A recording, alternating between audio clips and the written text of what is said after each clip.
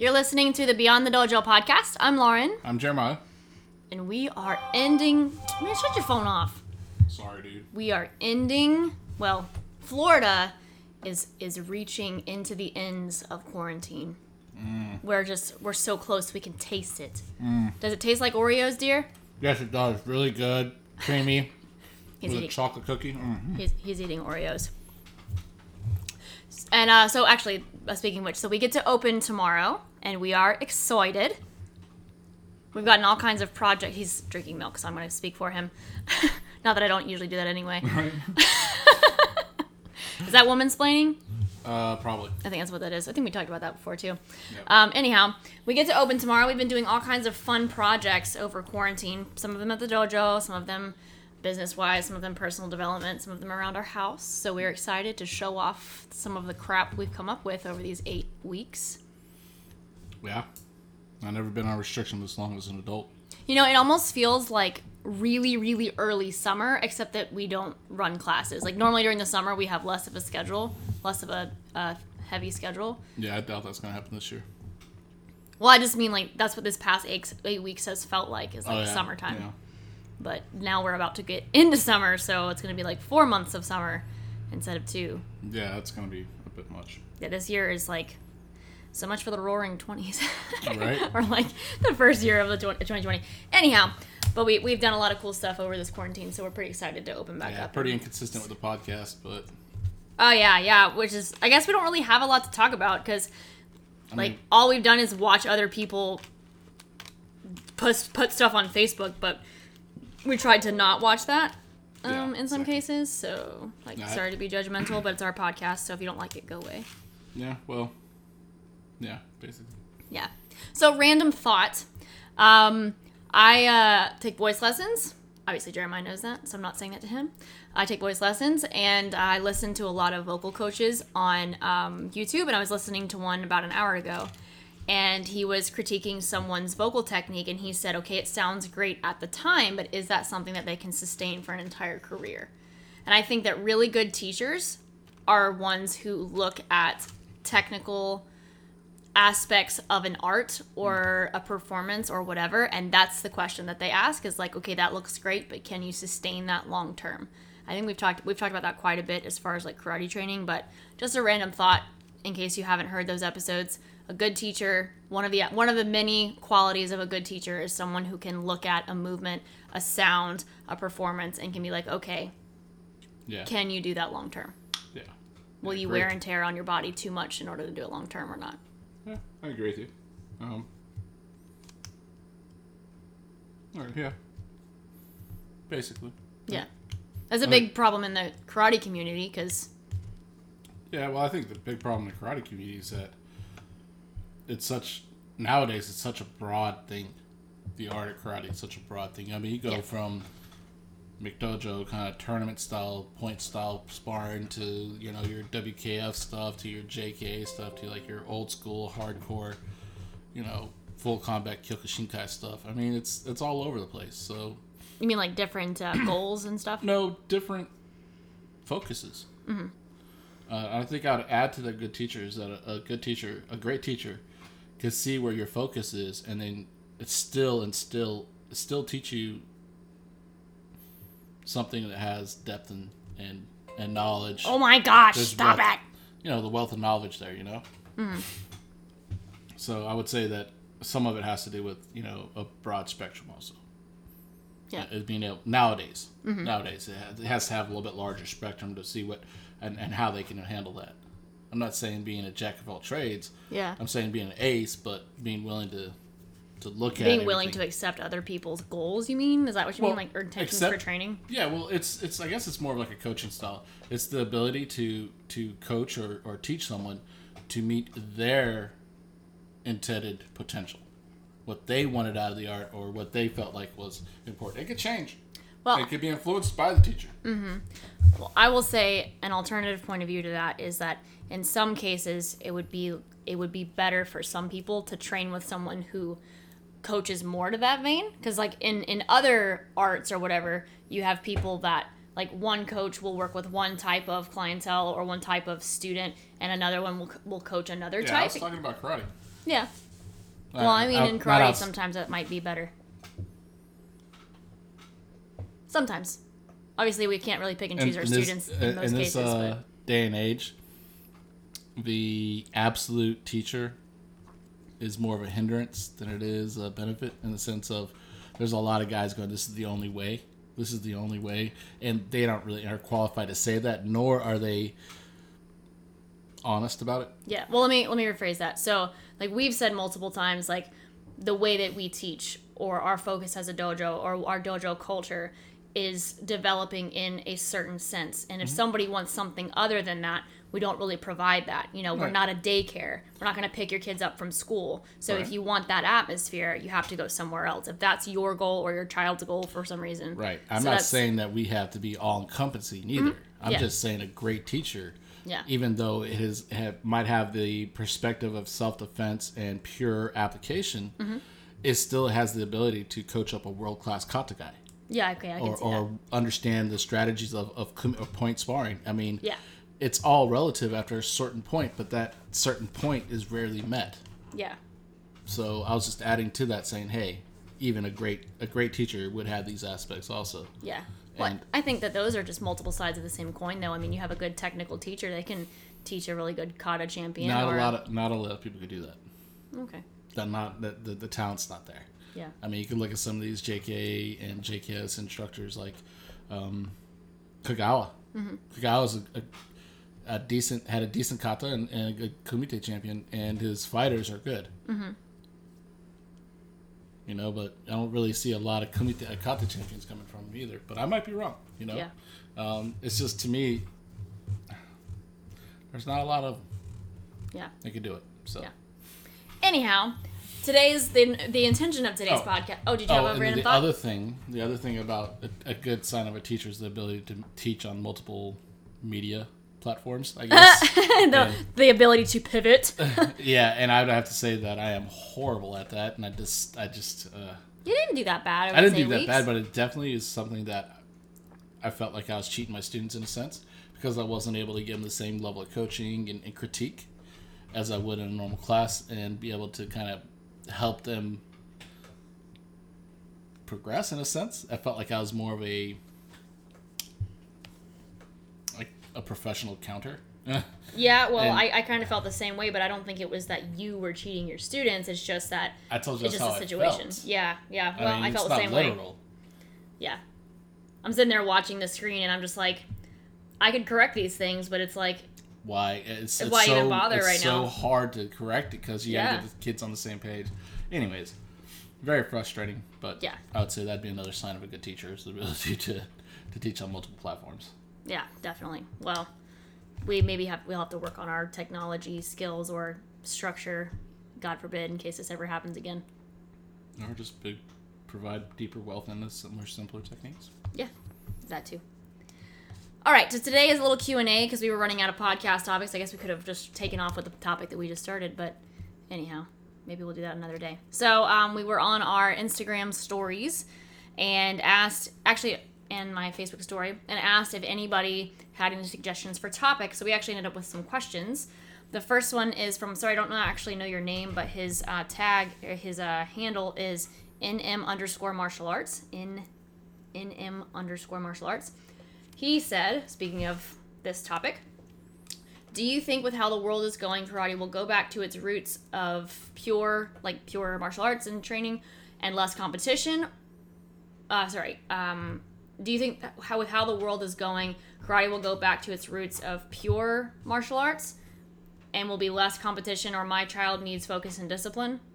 So do we think that it'll get away from competition and focus and discipline for children and go back to roots of pure, in quotes? I'll say this. I think there's definitely going to be a shift. Okay. A shift of focus amongst each individual dojo. Because I think this time is going to, of reflection and the whole quarantine thing has made people focus on who they are. Yeah. And what their brand is and stuff like that. So I think people are not going to be so... I think although the martial arts schools that have, you know, the multiple styles, your Brazilian Jiu-Jitsu, your Kung Fu, your Tai Chi, whatever, and all in one, like in an umbrella kind of building, I think they're still going to survive. But the guys like us that are traditional schools, when you're talking about the shift of focus from sport to Budo to self-empowerment, I guess, in a sense, honestly, I see it happen with us. In a sense, You of think that we will go back to? Yeah, I've seen we've already made that shift almost in a sense. In the past 2 months? Yeah, over the past 2 months, we've made a significant decisions on how we approach our classes and what is needed and what isn't. Yeah. And that to me is the shift that I think people are expecting. Yeah. Hopefully, karate does shift back to more realistic, application or ideas of traditional training. That to me would be wonderful because that's what I like to promote. Mm-hmm. But there's no saying, Yeah. Yeah. When it comes to the self-discipline thing, my child needs self-discipline. Mm-hmm. That is to me, one thing I'd hate for any dojo to shift away from. Yeah. Because to me, that is the universal gift that karate gives to everybody, even the ones not just children, not just children yeah. either. Mm. I don't believe that the superstar athletes or the world champions are the gift in karate. It's the ability to instill discipline in somebody, that really don't give a crap what they're doing there. They don't even care to be there. Yeah. But even though they don't care to be there and they hate to, they give you such a hard time, during the due process, they instill discipline. Mm-hmm. It's part of the process. And to me, that would be a shame to lose. Yeah. Now, do we completely focus just on that? No, we don't take a Western approach. We take a very Eastern approach in instilling discipline. Yeah. And that's a whole different thing. If you're talking about Western approach, Eastern approach, that's a different approach, different topic altogether. Yeah. I think the shift is going to be a little bit different than the way the question is phrased. So, like, less of a focus on discipline, like in children. I don't think that's going to happen. I think that what I have witnessed from other people, like talking on Facebook, and what we have obviously discussed, is I think that dojo heads are going to have less tolerance for people who don't care.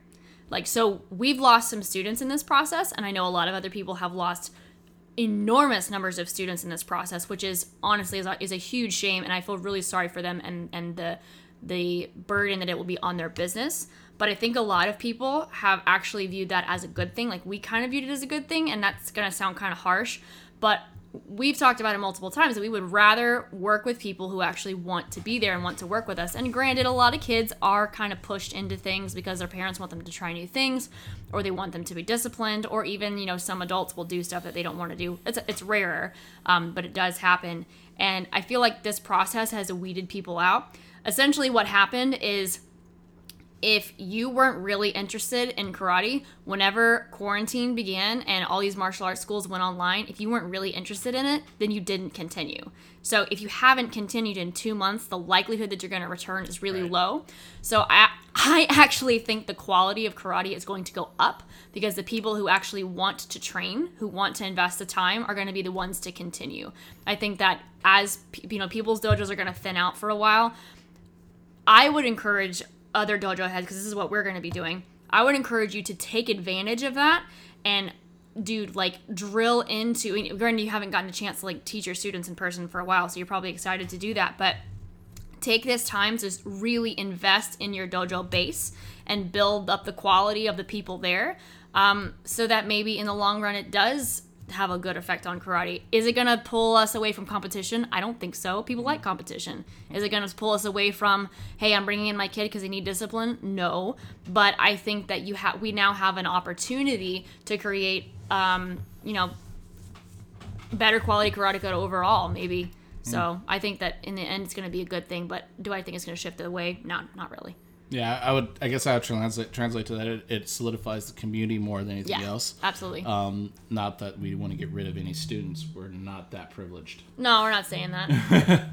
So that being said, but yeah, no, we're not saying we want to get rid of students by any means, but I think what's going to really be affected, and it's to see, or I guess I would like to see it not happen, as all these online seminars and all these free seminars of people giving away this information. How's that going to affect the teachers that are traveling and teaching? The majority of their income is from seminars. I wonder if it helps them in the long run and promotes their name to get further out, or is it one of those things that people go, you know what, you're giving it away free on online. I could just take one of those other classes, and I don't know, man. I think that some people will take advantage of that if they're going to continue doing that, but I highly doubt that these teachers, if they have any brains at all, are going to continue to let those Zoom courses go for free. I think they're probably doing that right now as a great way to self-promote. Right. But once people are back at work and they have money to spend, I think that they'll probably charge for them. At least that's what I would do if I were them. Right. Or I would really limit how many free classes I was offering.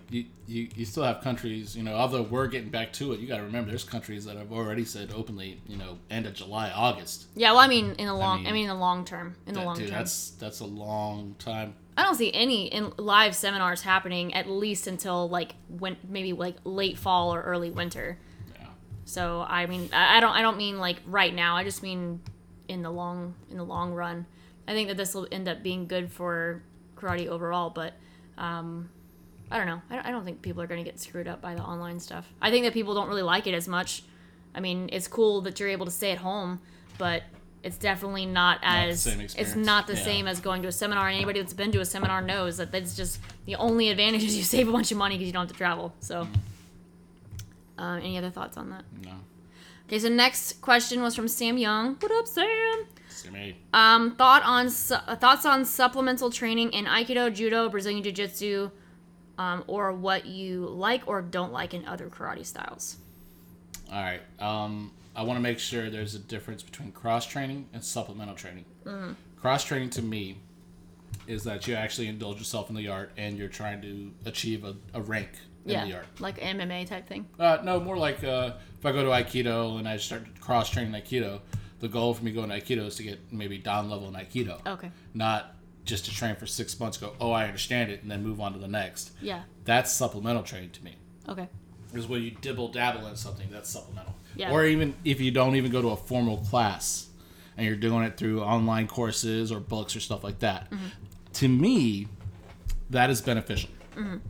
To supplemental training is beneficial because if you're trying to improve your Shotokan karate, then you want to kind of keep the Shotokan perspective. Mm-hmm. Now, obviously, when other arts do different things, it's not a legitimacy thing. It's like, how else can this move be used? Mm-hmm. For example, if you go on YouTube, you can go to certain MMA video places where they go, you should see kata moves in the fights, and they show where they're hooking someone's leg and they're throwing them across the shoulder as a Teki Shodan move, or they're doing another move like the Yamazuki move out of Baisai. That is a very common thing you'll see in the MMA fighters. Where it's like it looks very similar to it looks very similar, but you can see that what we do in our art can be applied a different way. So is that more like an application type thing? Do you think that supplemental training is just so you can see more application? Personally, that's what I'm into now, but I began looking at it for better mechanics, better alignment. Kenkoku Juku does their kokutsu daichi slightly different than the JK Shotokan lineage. Mm-hmm. They turn their back foot in, maybe like not even, just maybe 15, 20 degrees. But turning that back foot in changes the pressure and the alignment on your rear leg, and is a very effective way to have a very fluid and movement-free back stance. Yeah. You're able to drive off the back leg better. You're able to go and shift your weight so much easier. Yeah. So to me, if you look at my back stance, I tend to have my back foot turned in just a little bit where I can feel that feeling. Yeah. I don't think there's anything wrong with that. And I still picked it up off of supplemental training off of a different art. Yeah. Or a different style, you know? Yeah. To me, that is very beneficial. Yeah. Because what you see and make the dots connect is not a universal truth. It is just true to you, in a sense. You mean like with the supplemental stuff? With the supplemental stuff. You're just kind of doing your own thing. This is helping your personal training. Yeah. Now, I'll be honest, supplemental training is not always beneficial. It's good for the mind. It's good for your critical thinking. But sometimes you can get on the back, get a bad idea and get married to it. Yeah. At what point do you think someone should, if they're going to do supplemental training, at what level of experience should they be doing supplemental training? Nowadays, Shodan and above, I guess. And I'd say cautious with Shodan Nidan. Yeah, so maybe like Sandan level for sure. For sure, I think that'd be the best. Like, you get your most benefit from it. Yeah. Because it that's when you should have a very strong foundation in the art, and then from there you should be able to see things easier. Shodan Nidan, I mean, I don't ever want to limit someone's curiosity. Yeah. And I would just encourage at Shodan Nidan level people, talk to someone you trust. In the sense of you trust their opinion of karate and how they're trying to do things. Have conversations with that person. Yeah. And see what you're looking at is what you think you're looking at. Yeah. But that's just a personal thing. I think Shodan Nidan should always have like a mentor. That's just me. So I had some thoughts on this the other day, like the day after we got this question. I may have thought about this before, but I was thinking it might be useful for me to watch like other martial arts styles, just like watch them on YouTube and just like watch the way that they're moving to help. Cause like I kind of asked you about this earlier, about a couple minutes ago, about getting other ideas for application. So not to like do judo, but there are so many movements. Your body only moves so many ways effectively. So if we have a movement that looks like a judo movement or a Brazilian jiu-jitsu movement or whatever, and I can see that from another art and seeing them applying it, sometimes that might give me ideas for what we're doing. Maybe not in every case, but I felt like supplemental like viewing would maybe help rather than necessarily doing. I mean, I guess doing would be helpful too, but I haven't really experienced that, so I can't really speak too much on that. But I know that watching other people do other things, like we've seen like you were just talking about the videos with watching MMA guys, they'll actually show like a dude doing Han Yuandan and a dude in an MMA fight side by side or whatever, or flip back and forth, and they show you like how it's that move applied in a fighting situation. So I think that's useful. Yeah, I will say cognitive or supplemental training is, to me, more cognitive than anything else. Rather than actually learning a skill. Yeah, well, it's reinforcing the motor skills you already have. Yeah.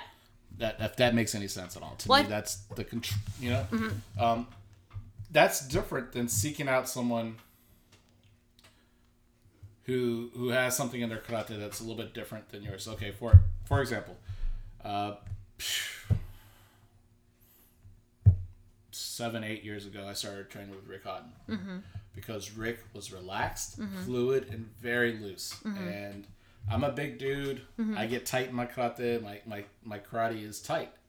So I deliberately searched out someone who had something I didn't have. And you can say, oh, that's just looking for another teacher. But to me, it was very deliberate. Like, oh, he's got this looseness. I need to have it because I'm too tight. And I trained with them and tried to understand where his perspective was and understand his movement ideas. And then from there, that's where it kind of blurs, because to me, I still train with Rick and I still appreciate his classes. It's just a matter of that supplemental training isn't as intense as it was before. So it's less of something that you're focused on, you mean? Yeah, it's less of a focus of like, I gotta get that. It's more like I'm enjoying the training more. Yeah, okay. And just kind of reinforcing what he's always taught and trying to remind, like, touching base. Yeah. And to me, that is a manifestation of physical supplemental training. But the majority of it, supplemental training is mental. Mental. It's cognitive. Yeah, I didn't want to interrupt you, but I want to backtrack a little bit.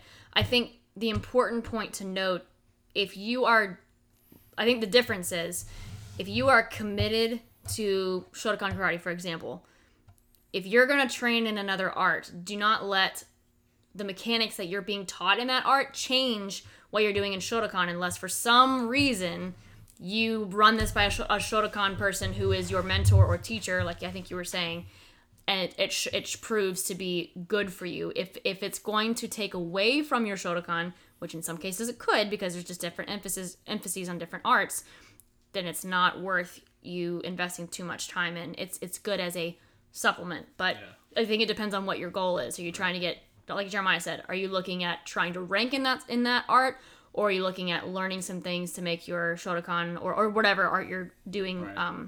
Initially better? And that's a borderline cross training thing issue too. Is like when you cross train things, what art are you saying is the dominant art?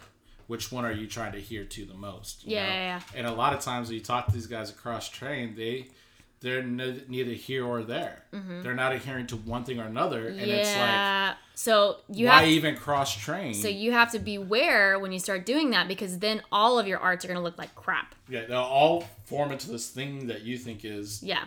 which isn't wrong because you are an artist, but at the same time, If you're trying to be good at that pure right, thing. if you're trying to claim to be a good thing at a certain art, you need to make sure you have those characteristics. And this is kind of my issue with MMA, is that because there's so much like back and forth and not enough of an emphasis on one thing. Granted, their intention is totally different. They're looking purely at fighting in the ring. So in that case, okay, like I don't know, just throw on some boxing gloves and beat each other up. But I feel like if you're gonna call it an art, a martial art, there should be some kind of like, I don't know, structure. There should be a little bit more structure and a little bit more focus on technique. I think they'd be better fighters if they did, but Yeah, but that's beside the they point. are focusing on technique. It just doesn't look like technique to us. Yeah, That's okay. that's the thing. But yeah, I would discourage anybody to cross train. Honestly, Ever? ever. I would discourage it completely.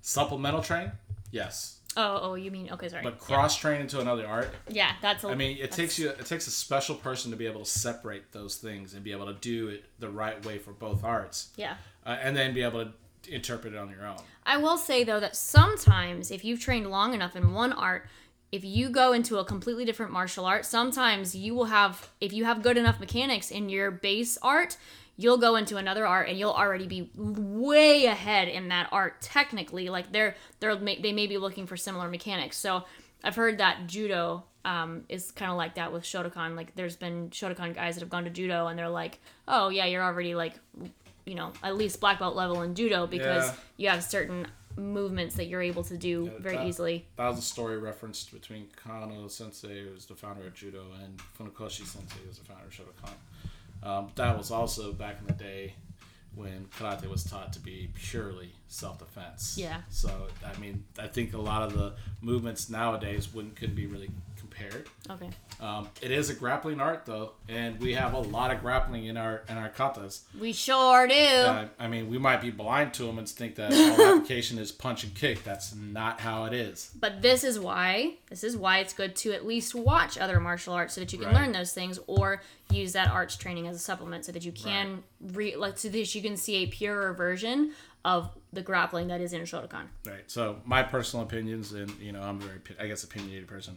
That's why we have a Shoten- podcast, because we're Shoten-ryu, opinionated. which is an Okinawan karate style, Mm-hmm. would be a style I'd watch just to see a realistic application. Mm-hmm. Because if you watch their karate against the air, it's you could tell, almost see the intention of everything they're doing. Mm-hmm. I really enjoy their application stuff, although I think some of their main ideas I don't agree with. Yeah.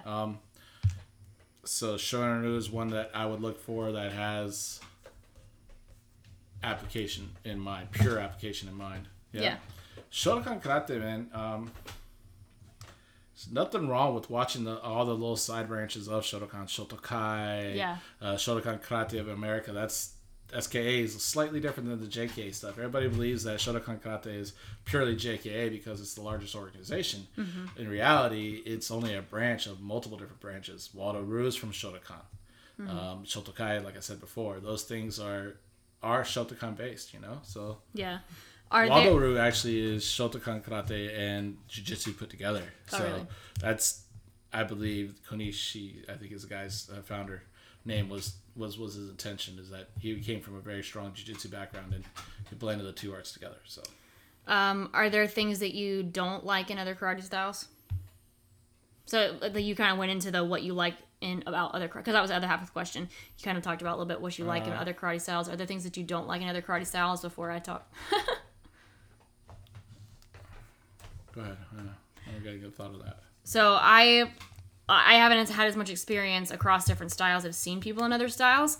I think the only thing I can say that I don't like in other karate styles, and I can't necessarily pinpoint which style, there's a few that to me, when I watch some of their competitors or I watch them train, there's like a lot of wiggling stuff, like a lot of quote vibration that happens. Yeah, that drives me crazy. Now, I can say that about other styles, but Shotokan people do it too, and they also call it vibration in quotes, and that's not what was intended. I'm not going to say what it actually was intended, because that's not my information to share, but basically, the vibration concept is not like wiggle like you're a bowl of Jell-O. Please explain to me how something vibrating is going to transfer force in a linear motion. It's not. Sorry. You have to show me the science behind that, because I don't believe it. You know, well, it drives me crazy. Dude, that's one of those lost in translation things. You know that. Well, anyhow, that's the only thing I can see that I don't like about other martial arts, but Shotokan people do it too, so I just don't like it in general. Yeah. I don't have a particular art that I disagree with. Mm-hmm. I have particular teachers or opinions from an art that I disagree with. And I'll say this. If a teacher says it's only this way, you immediately lost me. Yeah, there's not ever when a teacher. They speak of absolutes, I step away, because everybody's slightly different. Mm-hmm. Everybody has a different understanding. There's a reason why there's multiple arts. Yeah. I mean, there's validity in every art. Mm-hmm. So for you to deny that, it kind of says that you're schmuck. Yeah, I think that there's truth in universal principles, but those principles have to be applied, even in fundamentals. So, you know. Yeah, I'm just talking about individuals who represents their karate style or whatever. Yeah, and say this is the way. Yeah, I have no problems with different styles. I could see advantages in all of them. You know, mm-hmm. It's just a matter of when you talk to those guys that they're very absolute in their mind. It's like, dude, then you are limited in your knowledge. Yeah. You know, and then most of the times they just reiterate what they were taught. They don't understand why or how. That's horrible. Yeah. So. You go to the last one? Huh? You want to go to the last question? What's the last question? So the last one wasn't really a question. It's from C. Anthony 1118 on Instagram. And he just asked for Bunkai, but I explained to him, this is an audio podcast. He's like, well, then I'm going to be listening really close. So I thought maybe we'll talk about, like, how do you get started in Bunkai? How do you get started in, we talked about Bunkai before, how Bunkai is like the conceptualization kind of, and we think more like application, and because that's a really weird word. So let's just maybe use the word application. How do you get started in application? Let's say if you've never really done it before. If you're in a traditional art and your art is based on a kata system, okay, I would encourage you to practice the kata. Okay. Memorize the moves. Okay. Just like Funakoshi's book, you memorize the moves, mm-hmm. you start to understand the moves, then you start to apply the moves. Mm-hmm. And what you'll see, even in Heian Shodan, make yourself an unbelievable request. Tell yourself every move has 10 applications. Okay. And then be honest with yourself and genuinely, sincerely try to figure out 10. Yeah. Whatever number you get, you'll realize that that's where you're at in your path. That's it. That's mm-hmm. what you understand. Yeah.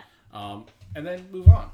And Heian Shodan takes you a little while. You'll start to understand. Once you start to see how everything plays mm-hmm. into application, mm-hmm. you'll be able to pick up more and more applications. Yeah. Please look beyond the punch kick stuff. Yeah. And look into like people grabbing a hold in you, the lapel grab, the arm grab, cross-handed grab, mm-hmm. Hook punches. Don't look at the standardized karate attacks.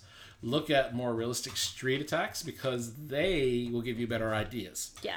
If you tend to do application with someone karate attacking you, mm-hmm. you'll fall into the routines that you practice in training. Yeah.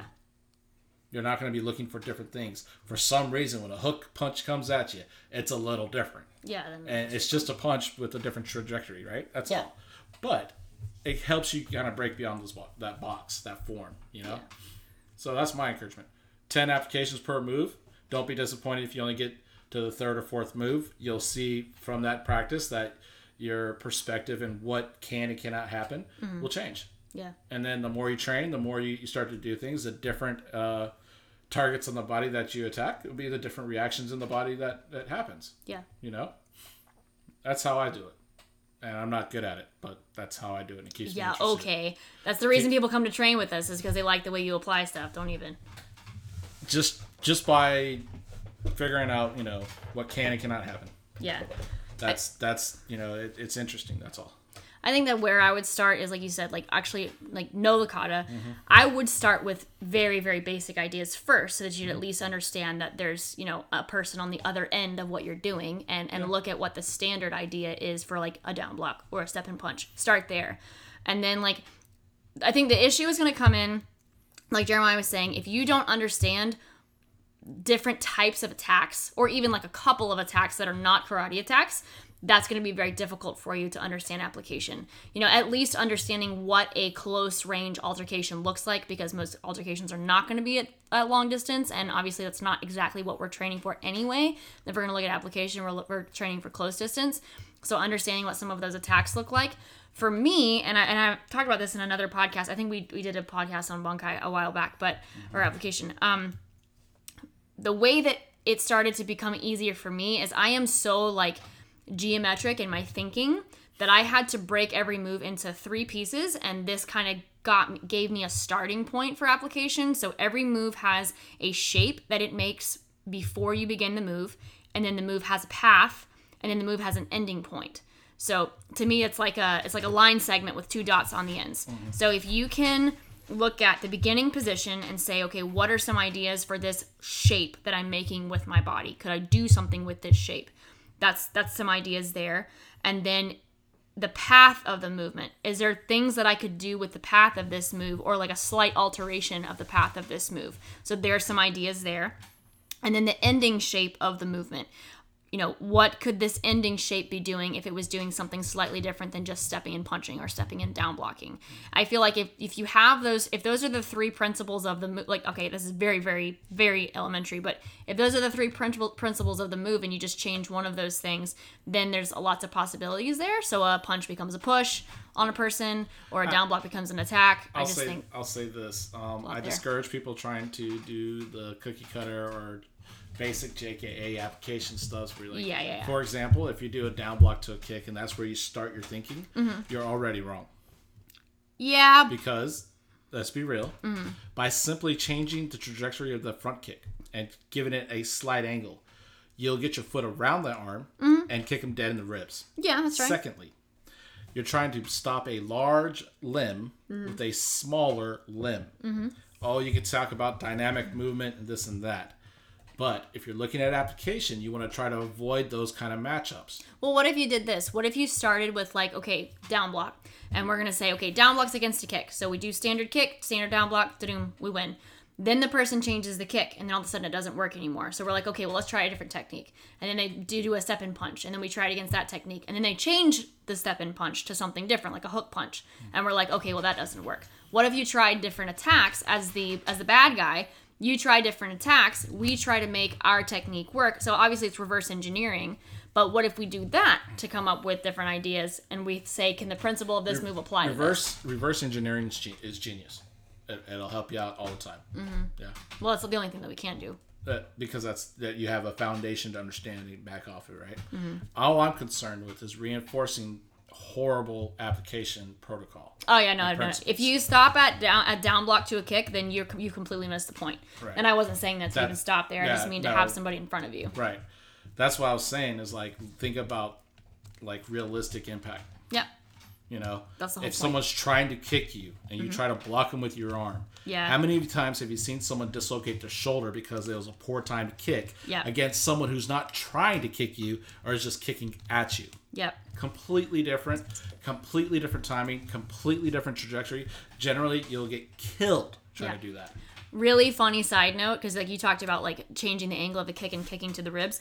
There's this great video of Steve Ubel Sensei on YouTube, and he doesn't even change the trajectory of his kick. He just kicks straight in. He said someone who's actually decent at a front kick will kick you every time, and you will not be able to get the block in. Someone who's actually good at front kicking will never, ever, ever be able to block someone with a down block. Just saying. So you got to be practical. I mean, since Ubel Sensei has always said that application is simple. It's practical. There's not this elaborate thing. Yeah. The elaborateness of it will cause it to fail. Yeah, he's saying he means simple as in like not a ton of steps and like to the point and effective, not like direct. not like oh this was easy. Ooh. No, direct. Yeah. Direct thought and your intention has to be clear. Yeah.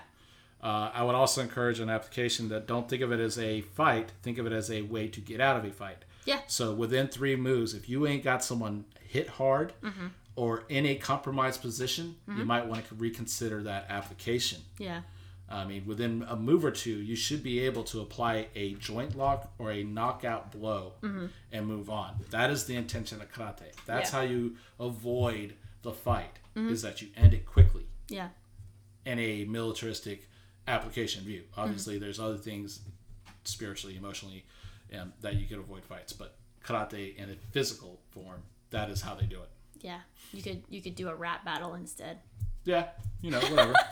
you could make your mama jokes too, Yeah. and it's all good. It's just in a physical form, karate is maybe within 2 steps a good knockout. You should be in an advantageous point. Yeah. You should not be in a point of despair. Yeah. So, what you working on? Multiple things. I am still working on strength and conditioning. I'm trying to get that consistently throughout my karate training. I incorporated the weight training again with the weighted vest, ankle weights, and wrist weights. Just trying to get it all good. I've worked on my furodachi this past week and my side snap kick. My side snap kick is so hit and miss. I haven't been able to make it consistently the same. Yeah. And that's driving me up the wall. I'm starting to figure out what path I need to do and how to keep my leg in the right position. But, it's not habit yet, and it pisses me off because sometimes I forget what I'm working on. The furodachi seems to feel more solid. And I feel I'm controlling it through the back leg better. So, we'll see. The dog is over here making noises. It's not me, like, snorting or something. Well, I took a couple weeks off of Sochin because something about the way that I was going into stance was kind of tweaking my knee, and I don't need that again. So I took a couple weeks off and feel a lot better. I'm working on in-stepping. I realize still that, so like stepping in general, step and punch, stepping in furodachi, doesn't really matter what stance. When I'm moving forward, I am getting better about like driving off so the leg that's initially my back leg, I'm getting better about driving off that leg to go forward. But the problem is that I push off that leg and then my body like kind of floats in space and doesn't really move that much. And then all of a sudden I speed up and do the latter half of the movement rather than taking off like an actual sprinter. I was a sprinter in high school. Like you'd think I'd be able to do this. Pushing off of that back leg. And as the weight transfers to the front leg, pushing into the next part of the movement. I'm not really using both legs.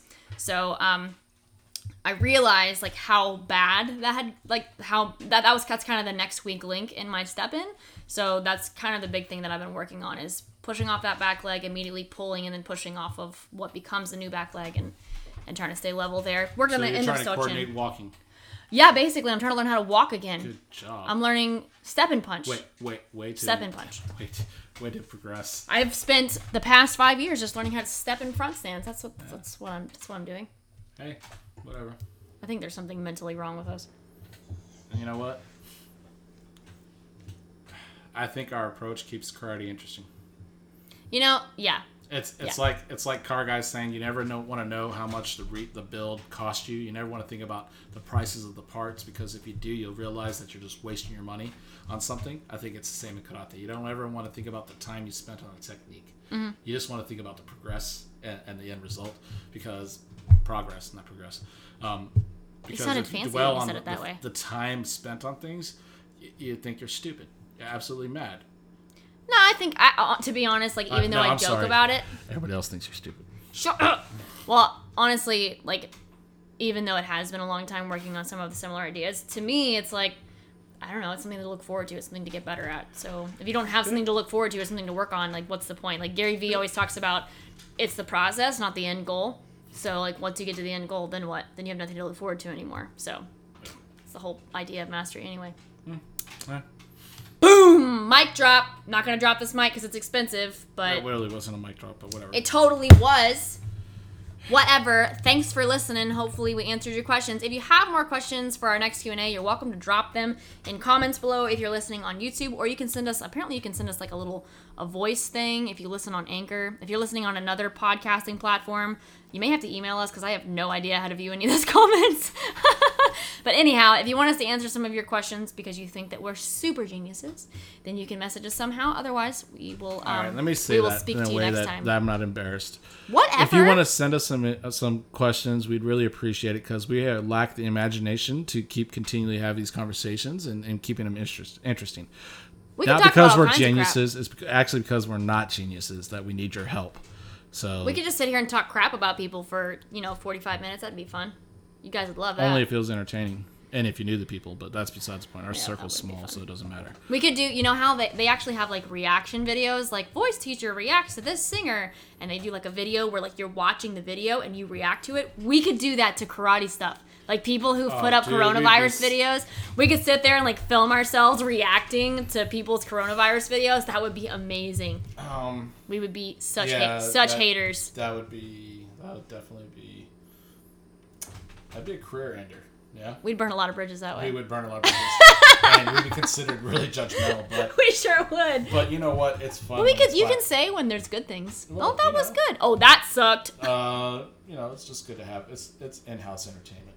That's all it is. We'll do that for ourselves and not film it. Okay. Anyway, if you have any questions, be sure to message us. We will not talk to you next time. We will talk at you while you listen, and we don't hear anything that you say. Thanks. Next time. Okay. Bye. Bye.